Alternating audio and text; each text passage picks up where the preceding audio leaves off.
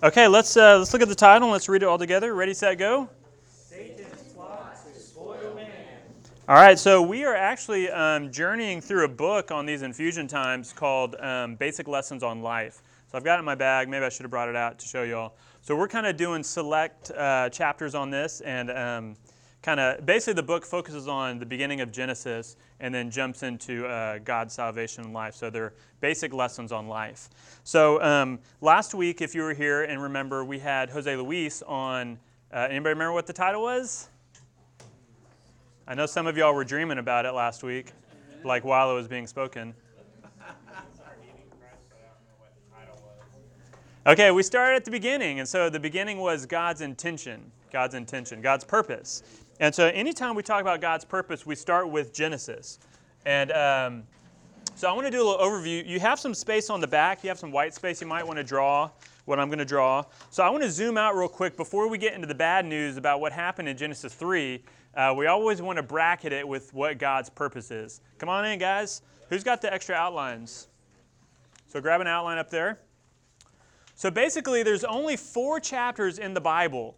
There's 4 chapters in the Bible. How many chapters? 4. That are not soiled with Satan's footprints. There's only 4 chapters in the Bible that don't have Satan's footprints in them. And I want you to imagine like this. Imagine the first guy who landed on the moon. First guy who lands on the moon. And he steps out of the spaceship, and you know what he doesn't see? He doesn't see any footprints. No one's been there. Unspoiled, untainted by any kind of activity.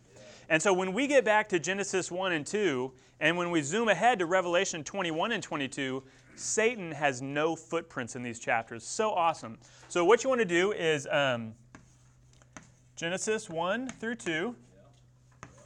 So this bracket is going to be the bracket of the entire Bible here.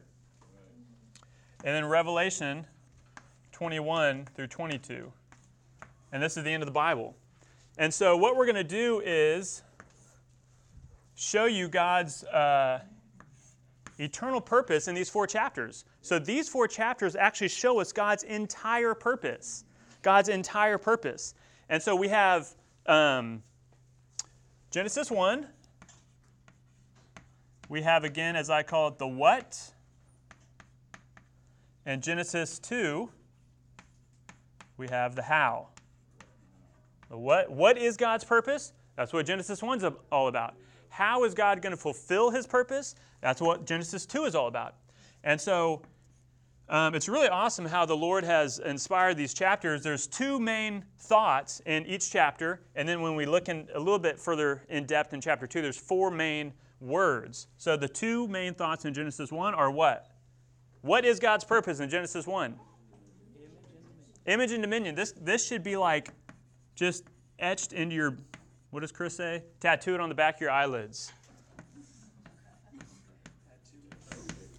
Image and dominion. What is God's purpose? Why doesn't the Bible spend a lot of time explaining the Big Bang or, the development of universes or the weak and strong, nuclear forces and gravity and electromagnetic forces and chemistry and biology and, how to form a universe? God zooms past all of that, which took billions of years to form. We don't believe the world is 6,000 years old. We believe the universe is billions of years old, and God bypasses billions of years to zoom in on his purpose. And so the heavens are for the earth is for man is for God. How is man for God? In that he is created in God's image to express God, and he's committed with God's dominion to represent God. So the 2 key words are image and dominion. Okay, how is God going to fulfill his purpose? To be expressed through humanity and to be represented by humanity? He's going to do it with 4 concepts in Genesis 2, and that is the tree of life, the river of life. We don't know that it's a river of life until we get to later in the Bible, but it is. River of life, precious stones, and a built bride. The Hebrew word in Genesis 2 for the construction of Eve is God didn't make a woman. Eve was not created. She was built from pre-existing materials. She was built from Adam's rib. That becomes very crucial when we get to the end. And so this is, the two words here is 2 on life, 2 on building. So God gets image and dominion by life and building. This is the life of God, and this is the building up of something of God to satisfy him, eventually to be joined to him as his bride. So the amazing thing, probably some of you guys know, is that these 4 things all reappear in Revelation 22. We have the tree of life in the center of the center of the New Jerusalem, growing along both sides of the river, which is coursing down through built-up, redeemed humanity. That's us. And the precious stones which were deposited in the river are built up, a transformation. And the whole city is the bride, the wife of the Lamb, which is us. So the New Jerusalem is not a physical city. It's a corporate constitution of redeemed, transformed, glorified, built-up humanity joined to God as his wife. Isn't this amazing? This is exhilarating. This is what the Bible's all about. And I want to read a verse to you guys just to kind of bracket this. I love this verse. And this is, when you see this, this is exactly what God does right here in writing the Bible. So this is Isaiah 46, 9 and 10. You definitely want to write this down. Love these verses. And this is going to specifically come into play here this morning with God's reaction to what happens in Genesis 3. Isaiah 46, 9 through 10. Okay. Remember the former things of old, that I am God and there is no one else. I am God and there is no one like me, who declares the end from the beginning, and things which have not been done from ancient times, saying, my counsel will stand, and all my desire I will accomplish. My counsel will stand, and all my desire I will accomplish. God, in this verse, tells us what he's doing in Genesis 2. When you read Genesis 2, you know what you're reading? The end of the Bible. God declares the end of the Bible. How is the Bible going to end? With transformed, regenerated, transformed, glorified humanity, transformed with those precious stones, built up as his bride. The river of life is in them, that's the Spirit, and they're living by the tree of life, that's Christ as their life supply. God declares the end from the beginning. You see that? And he says, all my counsel will stand. This is specifically awesome in view of the tragedy of the universe that happens in Genesis 3. So although God lays all his chips on the table, he puts it all out there for us, his eternal purpose, no footprints of Satan, guess who comes in Genesis 3? Right. 4 negative things come in Genesis 3. Very interesting. First one is Satan. And Satan always brings in what? Which one do y'all think? Sin or death? Who votes death? Okay, that looks like a strong majority. Hands down, who votes sin? Always got to vote with Neil, man. Sin. If Neil's not raising his hand, just don't raise your hand either. Let me just tell you, a little secret there. So Satan is the source of sin. Where did sin come from in the universe? I mean, this is a big philosophical question. Where did evil come from? Is God the author of evil? No, he's not. Satan is the source of evil. He's the source of sin, and you can read his backstory in Isaiah 14 and Ezekiel 28, and you'll see the first sin in the universe, and it literally says that. You were perfect in all your ways. Satan was not originally Satan. He was very good. He was actually number 2 in the universe. I don't know if you know that. It was God, Lucifer, Michael the archangel, everybody else. And we know that because eventually in Jude 9 it says, Michael, even though Satan has rebelled, Michael still will not bring a reviling judgment against Lucifer, now Satan, because of his God-ordained order in the universe, and he will not revolt against the God-ordained order like Satan revolted against the God-ordained order, and he will instead say, God rebuke you. So he still rebukes them, but he doesn't say, I rebuke you. He says, God rebuke you. So Satan corrupted himself in Isaiah 14. He became an evil source. And we're going to see at the end of this, he became a father. He became a father, and he has children. And those children are expressing him. It's a perversion and you could say I'm looking for the word. What do they call it when they take over a plane? It's a hijack. It's a hijack of God's eternal purpose.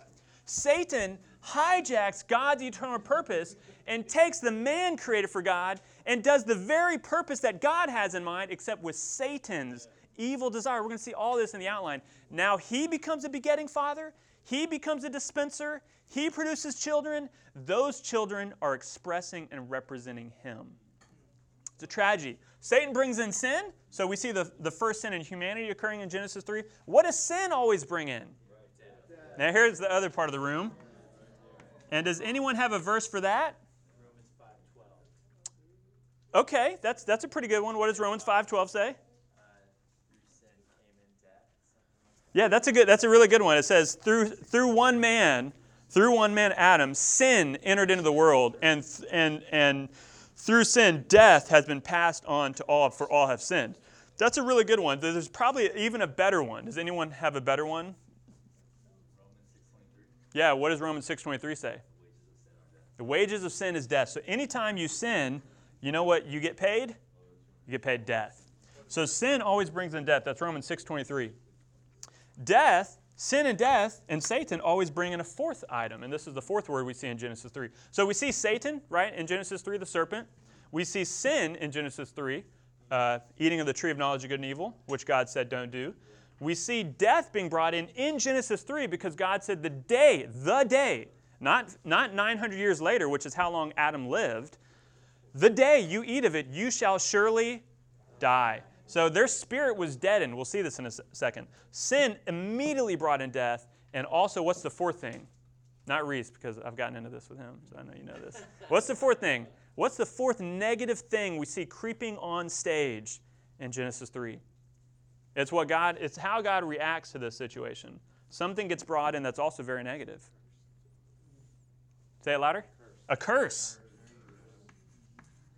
A curse. Satan is cursed, number one, praise the Lord. But also humanity gets brought under a curse. The ground is cursed. Women, Katie Lee could probably testify of the curse. A couple days ago, God said, I will greatly multiply your pain in childbearing. Part of the curse. Part of the curse. God didn't mean for it not to be fun, or unpleasant to bear kids. That's part of the curse. Man, touch the curse walking up here. Anybody else? Me and Hudson were touching the curse on the drive over here because my car doesn't have AC. So we were sweating. Not too bad, though. Not too bad. Yeah, it wasn't that sweaty. But the part of the curse with man is man has to work, and it says, by the sweat of your brow, the earth will yield its produce to you. So now the earth is resisting man. The earth is resisting man. So this is part of the curse. Okay, the amazing thing is, these four negative characters come in Genesis 3. You know where they leave? You know where they exit stage left out of the universe forever? Revelation 20. The third to last chapter from the Bible. They came in the third chapter in the Bible, and they leave, praise the Lord, once and for all. Goodbye. We're all going to say a big hallelujah. Let's do that right now. Hallelujah. Hallelujah. Goodbye. We will never see you again. And in this chapter, it says Satan is cast into the lake of fire.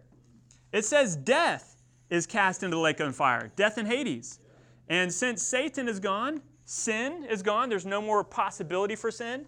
And also it says there will no longer be a curse. So this is the beautiful parallel construction of God creating the Bible. He's declaring the end from the beginning. Here's his intention. We see that coming out here, right? Tree of life, river, materials, and bride. And then, unfortunately, these characters come in the picture and just hijack God's eternal purpose. But praise the Lord, they get tossed here. They go out. Maybe I should do it down here.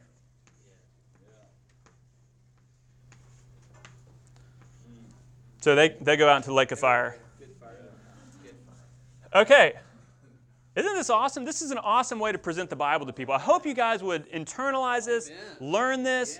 learn how to present it. You don't have to do it exactly how I did, but present this. So what is Genesis 3 to Revelation 20 all about? It's about two things. It's about two things. It's bringing back in life and building, and it's destroying Satan. It's crushing Satan. So here is the cross standing at the center of history. The cross, redemption, is not God's eternal purpose. It's brought in to deal with Satan, but in God's divine design and wisdom, through the cross, He also releases the divine life and begets and produces the church. So the church comes into existence the same day that Satan is crushed. Okay, so I just want to start this little kind of overview here. Does this kind of make sense to everybody? Yes. Isn't this an inspiring portrait of the Bible? I mean, just in 6 chapters, you can really understand the whole course and history and trajectory of the biblical revelation. Okay, let's jump in here. We're going to zoom in now on Genesis 3 and see Satan's plot. So let's read number 1 and then these 3 verses. Number 1, ready, set, go. Satan's plot. All right, everybody on 2 Corinthians 11, 2 and 3. Ready, set, go. For I am jealous over you with the jealousy of God. For I betrothed you to one husband to present you as a pure virgin to Christ. But I fear lest somehow, as the serpent deceived Eve by his craftiness, your thoughts would be corrupted from the simplicity and the purity toward Christ. Okay, and then let's have the brothers on 2 Corinthians 2:11 and sisters on Ephesians 6:11. Ready, set, go. That we may not be taken advantage of by Satan, for we are not ignorant of his schemes. Sisters? That you may be able to stand against the stratagems of the devil.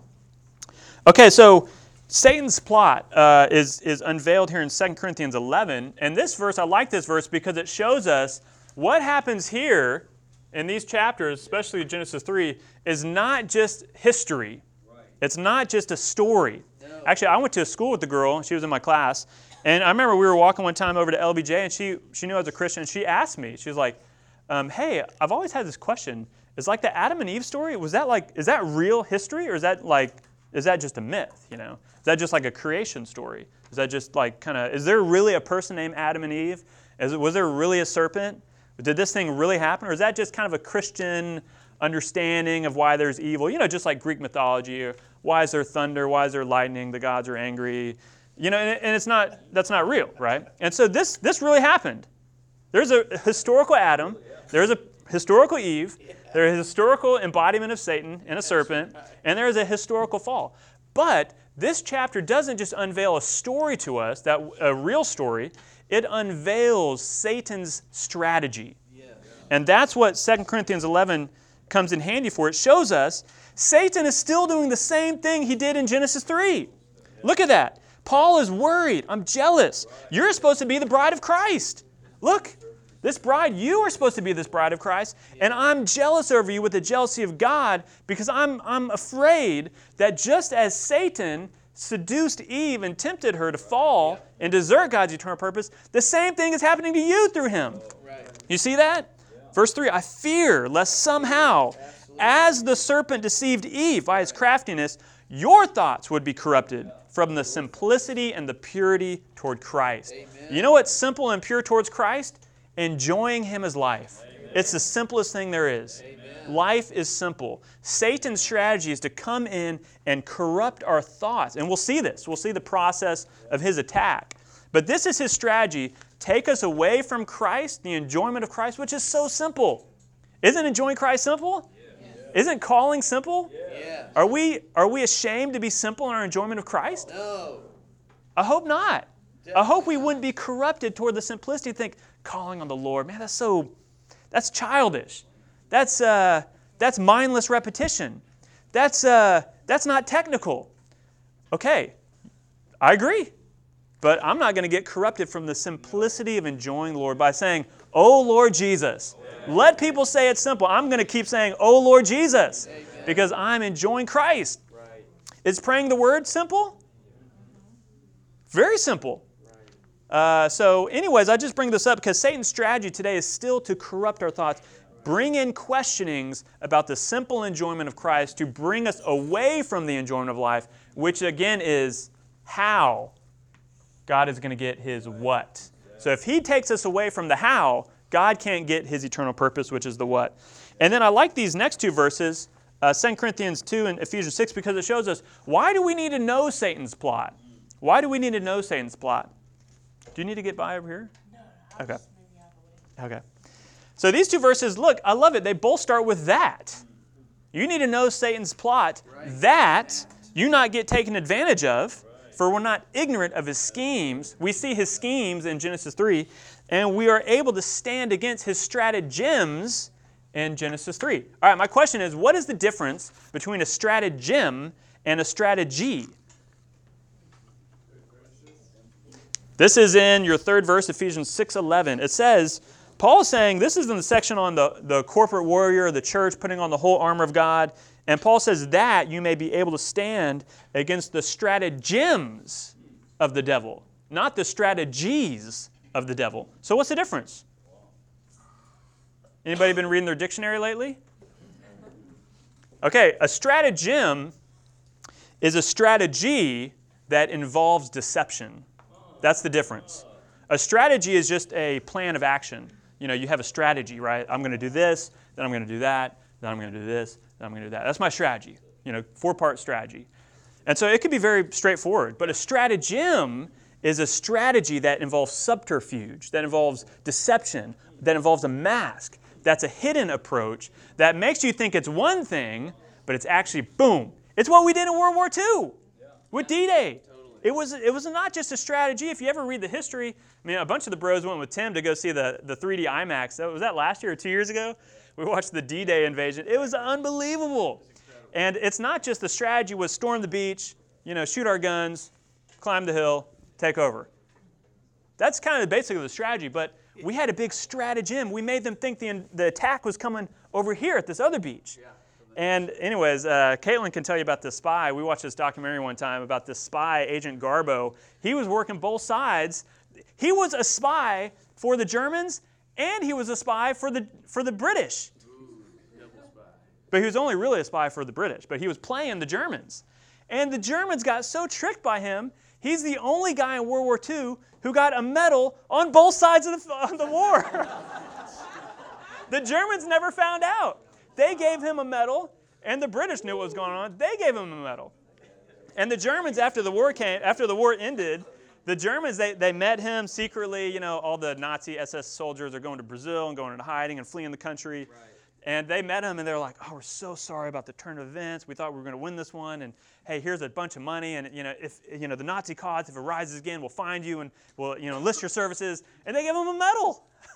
And he was like, "Thanks, And the British guy. So the American and British strategy against the Germans and the Nazis was a stratagem. It wasn't just let's attack the beach, let's storm Normandy. It's let's make them think this is happening, and when all their attention is over here, boom, we'll blindside them. That's what Satan does to us. He doesn't just attack us, and we'll see here in a little bit. He always wears a mask. Always. And look, he came not as Satan. Not in red fury and a pitchfork and horns, diabolical power and terror. We would have run away. Right. He came subtly as a serpent. Okay, so anyways, let's go on to the next point here. This is leading us into point 2 here. Let's read 2 together. Ready, set, go. Hiding himself in the subtle serpent. All right, let's all read these 3 verses. Just let's read them 1, 2, 3. Ready, set, go. Now the serpent was more crafty than every other animal, and the great dragon was cast down. The ancient serpent, he who is called the devil and Satan, he who deceives the whole inhabited earth. Okay, I love this last one. 2 Corinthians 11:14, go.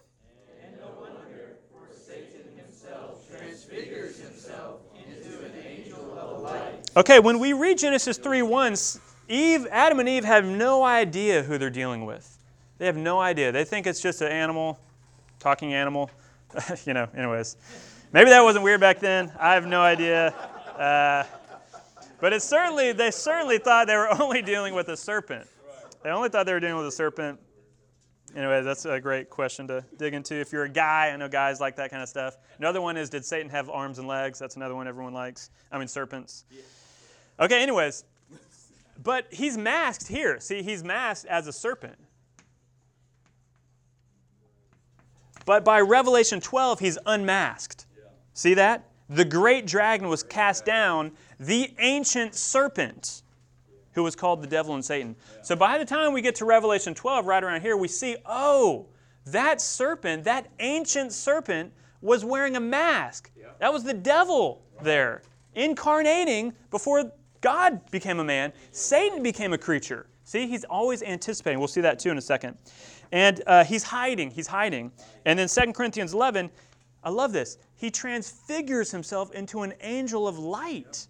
So anytime Satan comes to us, he doesn't come out front and go, that's Satan. Otherwise, we would never fall for it. We would run away. He hides himself behind a question, a subtle question about something, about the Bible, about the authority of the Bible, about the, is it worth it doing the internship? I don't know. That kind of questioning always comes from the hiding serpent. Right. Is it really worth it giving my life to the Lord? Someone may ask you that. Someone with a quote, quote, good intention. Yeah. Are you sure you want to go to a Bible college and waste your degree? It's obsolete in 5 years. Who was that, Paul, right? Yeah. It's obsolete in 5 years. Where is that question coming from? Right. That's a hidden attack. That's a stratagem behind a lot of these questions sometimes. Is calling on the Lord really in the Bible? Is calling on the Lord? A lot of these kind of subtle attacks are from the hiding serpent, the hiding enemy. That's right. Okay, one good thing this helps us understand, though. Let's go on to look at 3 here. Preventing God by contacting man earlier. This is also something Satan always does in his attack, his plot. He anticipates God's move and copies it and moves first to prevent God from doing that very move. I'll say that again. Satan's strategy is to copy God's move and move first in that move to prevent God from being able to do that move. So for instance, a couple of things here. God's intention is to dispense himself into man. Amen? Amen. Is that true? Yes. Okay, you know what Satan does? He copies that, and in Genesis 3, he injects illegally his life into man. God's desire, he does it first. And now God can't do it as is until the cross. So he prevents God's move by moving in that area first. Okay, God's desire is to be expressed corporally, right? Amen? Yes. Do we believe that? Yes. Okay, Satan again copies God's move, anticipating it, and preventing God from having that move by moving first. Now, you have here, from Genesis 3 on, Satan being expressed. And we'll see this. I got a verse on the sheet that's I never saw it in this light until I started getting into this. Satan is being expressed on the earth. We know God wants to reproduce himself in many children. Exactly. Now Satan has many children. The Bible says this. And so anyways, God wants to become a creature. God wants to become a man. The great creator became my Savior. Satan anticipates he becomes a serpent, a creature, and interacts with man on that level so where man can comfortably interact. Anyways, the point is Satan wants to prevent God's move by moving first. Okay, then let's go on to point 4 here, contaminating man's soul. Let's all read 1 together. Ready, set, go. Causing the human mind to doubt God's word. Okay, Genesis 3, 1 through 4 here. So what we're looking at now is how in Satan's plot, he wants to damage the entire tripartite vessel. Spirit, soul, and body, or body, soul, and spirit. He has a certain order in doing it. So point 4, point 5, and on the back, point 6, we're going to look in detail at all 3 parts of man and how they were all damaged in the fall. Okay, so the first one is man's soul. So we're going to have 3 points under this because man's mind, emotion, and will were all contaminated. So probably what you want to do is on point 4, circle the word contaminating. On point 5, circle the word ruining. So each one of these has a very specific verb here that Satan did. He contaminated our soul. Point 5, he ruined man's body. Flip on the back. Point 6, circle deadening man's spirit. Contaminating, ruining, deadening. Okay? Body, soul, and spirit. And then as we get into point 1, 2, and 3 under 4, this is all on the soul. I want you to circle in point 1, doubt, causing the human mind to doubt God's word. Point 2, stirring up the human emotion to dislike God. So circle dislike. And then number 3, seducing the human will to desert God's purpose and choose the tree of knowledge of good and evil. So circle desert. So that's what we're about to look at. 3 Ds here on the triple threat here to the soul. Okay, so first point, this has a lot of application. Satan, when he comes, like I said, he always comes in the form. There it is. Ah. Question mark. Easy way to remember it here. You know, you just draw this right here.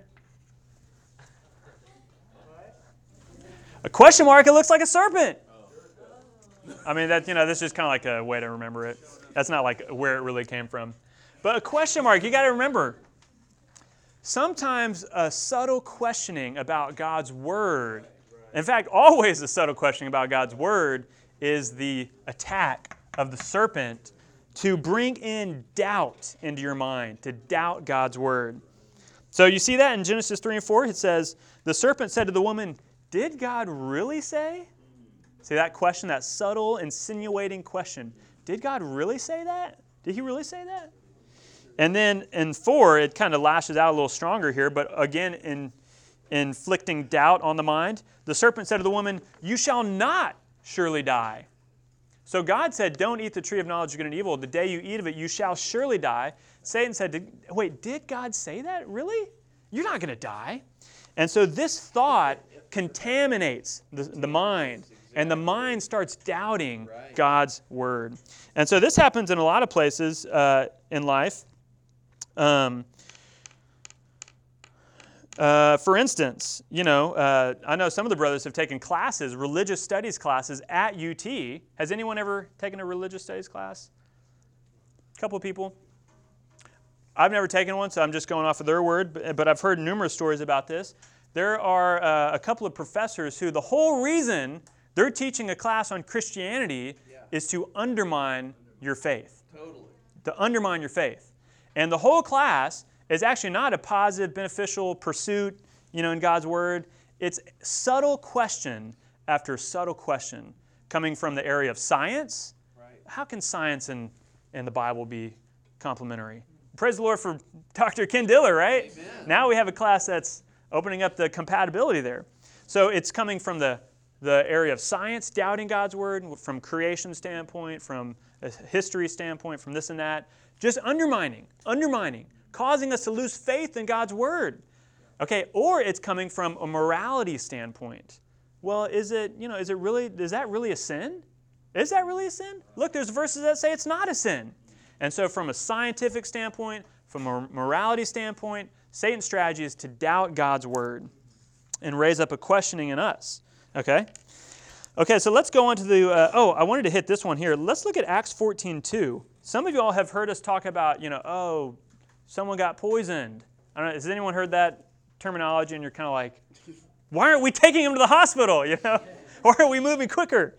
Well, this is where this comes from, Acts 14:2. Let's read this all together. Ready, set, go.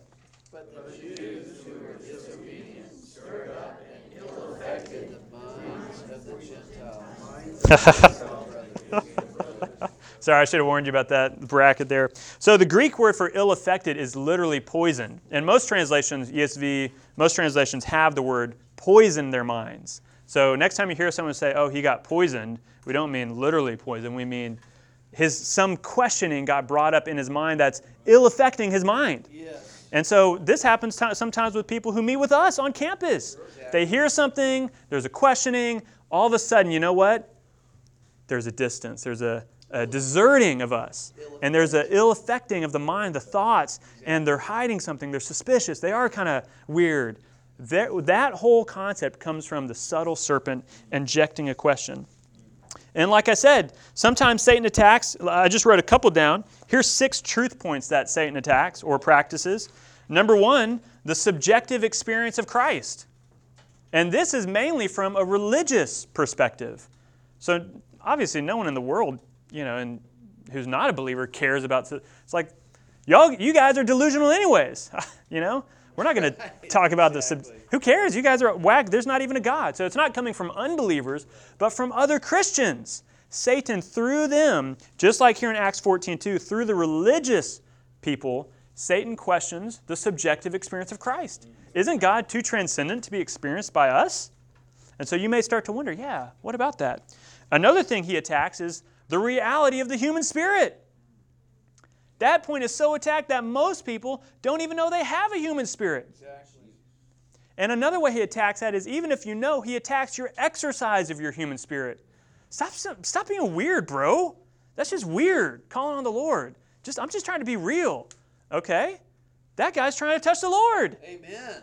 Don't let the subtle serpent come in and question his enjoyment of Christ. Exactly. You're driving and some brothers, Lord Jesus. Lord Jesus. See, Satan, if you know you have a spirit, the next attack is going to say, attack the exercise of the spirit by saying, bro, it's kind of weird. It's kind of just, you're being too much, bro. I know calling on the Lord's in the Bible, but why do you got to do it all the time? Keep your mouth closed. Exactly. I mean, haven't we heard this sometimes? Probably it's coming out of my mouth sometimes, but we need to recognize his attack so that we can reject it.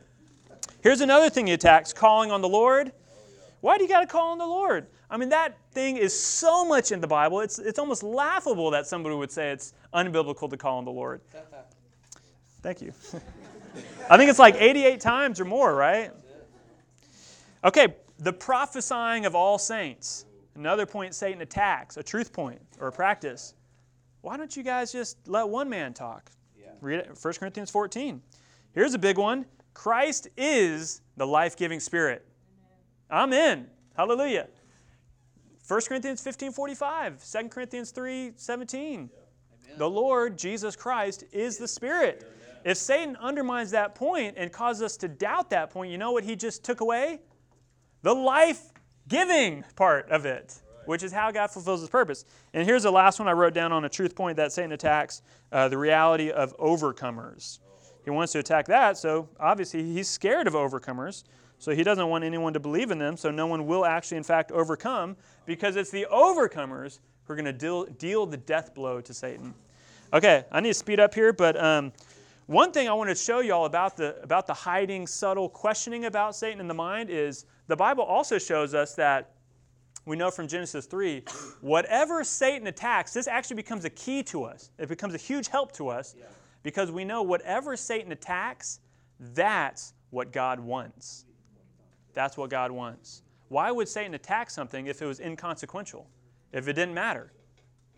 So Satan attacks these points because they're the very points that will help God fulfill his purpose. Okay, let's go on to the next point, 2. Let's read this in the verse all together. Ready, set, go.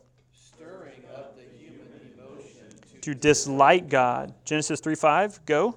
For God knows that in the day you eat of it, your eyes will be opened, and you will become like God, knowing good and evil. Okay, so here it is again, the next verse, disliking God. So Satan, in his questioning of the woman here in Genesis 3, wants the man to feel that God is withholding something good and beneficial to him. Wait, did God really say don't eat the tree of the knowledge of good and evil? Did he not tell you that if you eat that tree, you're going to be like him? And you yourself will be able to know good from evil? So see, that thought makes us feel like God is withholding something good and beneficial, causing us to dislike his heart toward us. Question his heart. Maybe he's not so good. Why can't I do what everyone else does? Why can't I do what all my friends are doing? Why do my parents, why do the brothers, why does the church discourage this kind of lifestyle? Well, do they not want me to have a good college experience? They not want me to be normal? Okay, so we dislike God. Step number 2 of alienating us from God. Let's go on to point 3 here. Read it all together in the verse. Ready, set, go.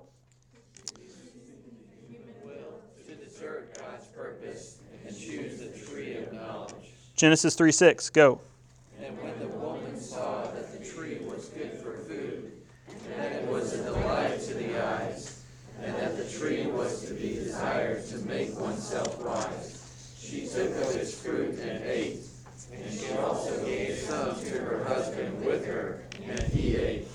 Okay, so there it is, the final step. Eventually, through the mind being poisoned, through the emotion being stirred up to not like God, eventually the will chooses and deserts God and chooses the tree of knowledge. And from there on out, man became 3 things in his soul. So I want you to write these 3 verses down. Colossians 1:21 says man is now an enemy of God in his mind. An enemy of God in his mind. This is from Genesis 3 on. Every single human being on earth, before they're regenerated, is an enemy in their mind. Romans 1:30, they're haters of God in their emotions. Every single human being before regeneration, whether it's explicit or implicit, is hateful to God, disliking. And Isaiah 1:2, a rebel against God in their will. So an enemy in the mind, a hateful in the emotion, and rebellious in the will. This is the disastrous consequence of the soul being contaminated.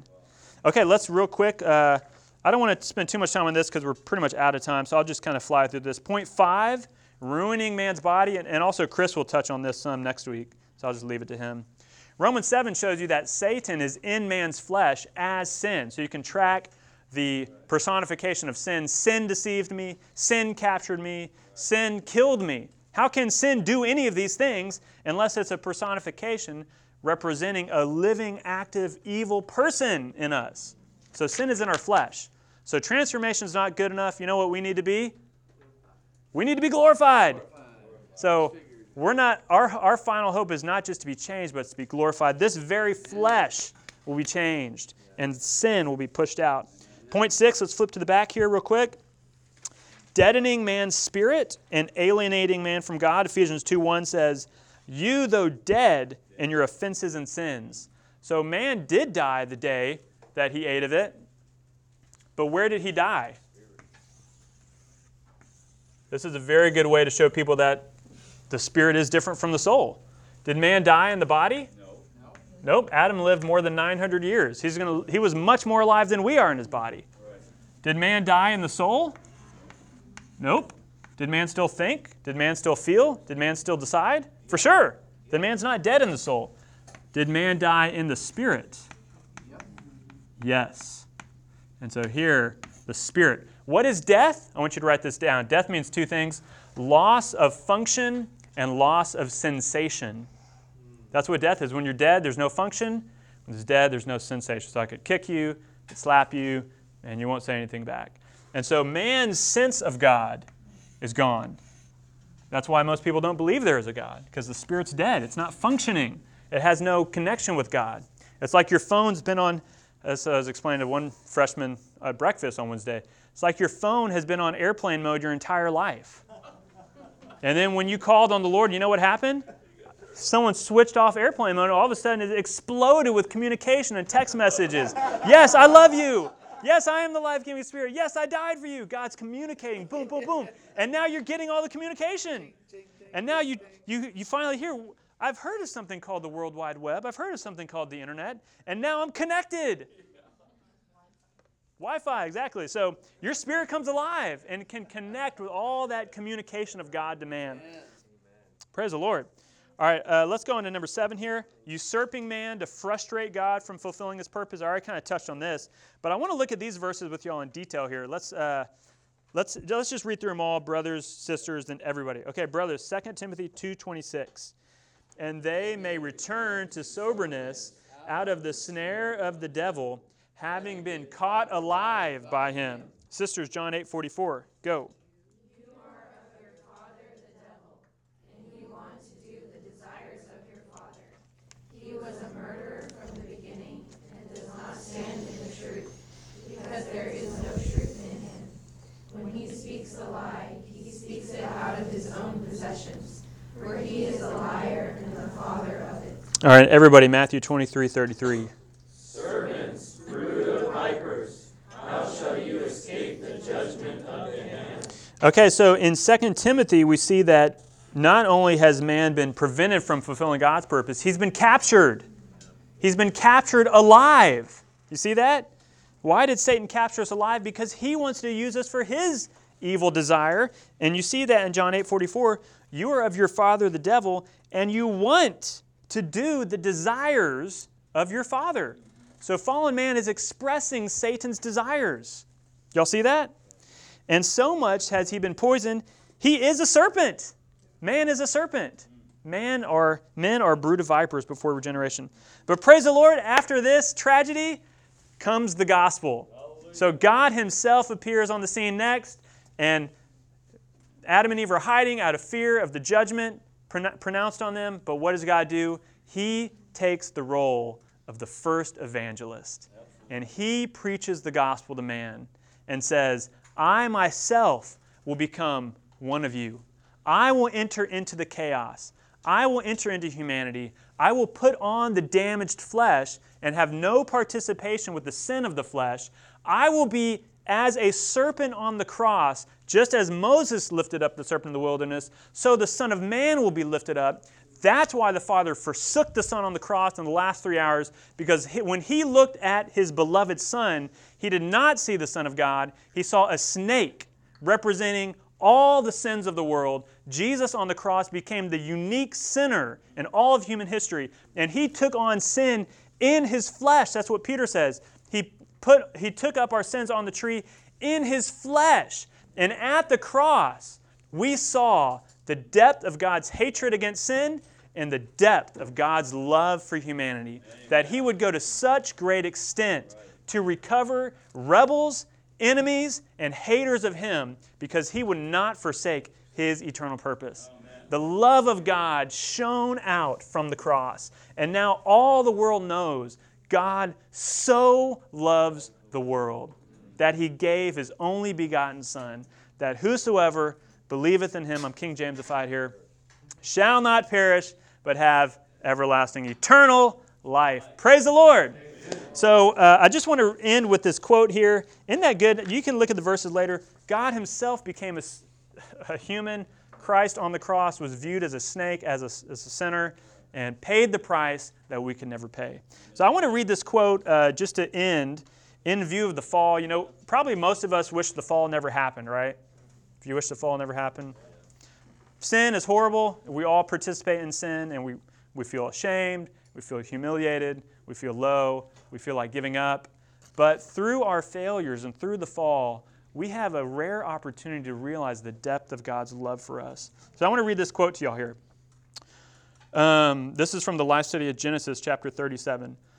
Although Satan, working through fallen man, had apparently driven God out from earth, God is sovereign and cannot be defeated or frustrated by any kind of attack. All of Satan's work simply affords God an excellent opportunity to display his wisdom. Amen.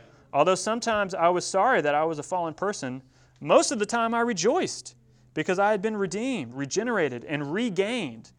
Because of the fall, our relationship with God the Father is sweeter and more meaningful than it would have been without the fall. Did y'all catch that? Let me read that again. Because of the fall, our relationship with God the Father is sweeter and more meaningful than it would have been without the fall. We never would have had the great demonstration of God's unbelievable love for us. And we would never have the appreciation that in my depths of depravity, God so loved me. God never erased me.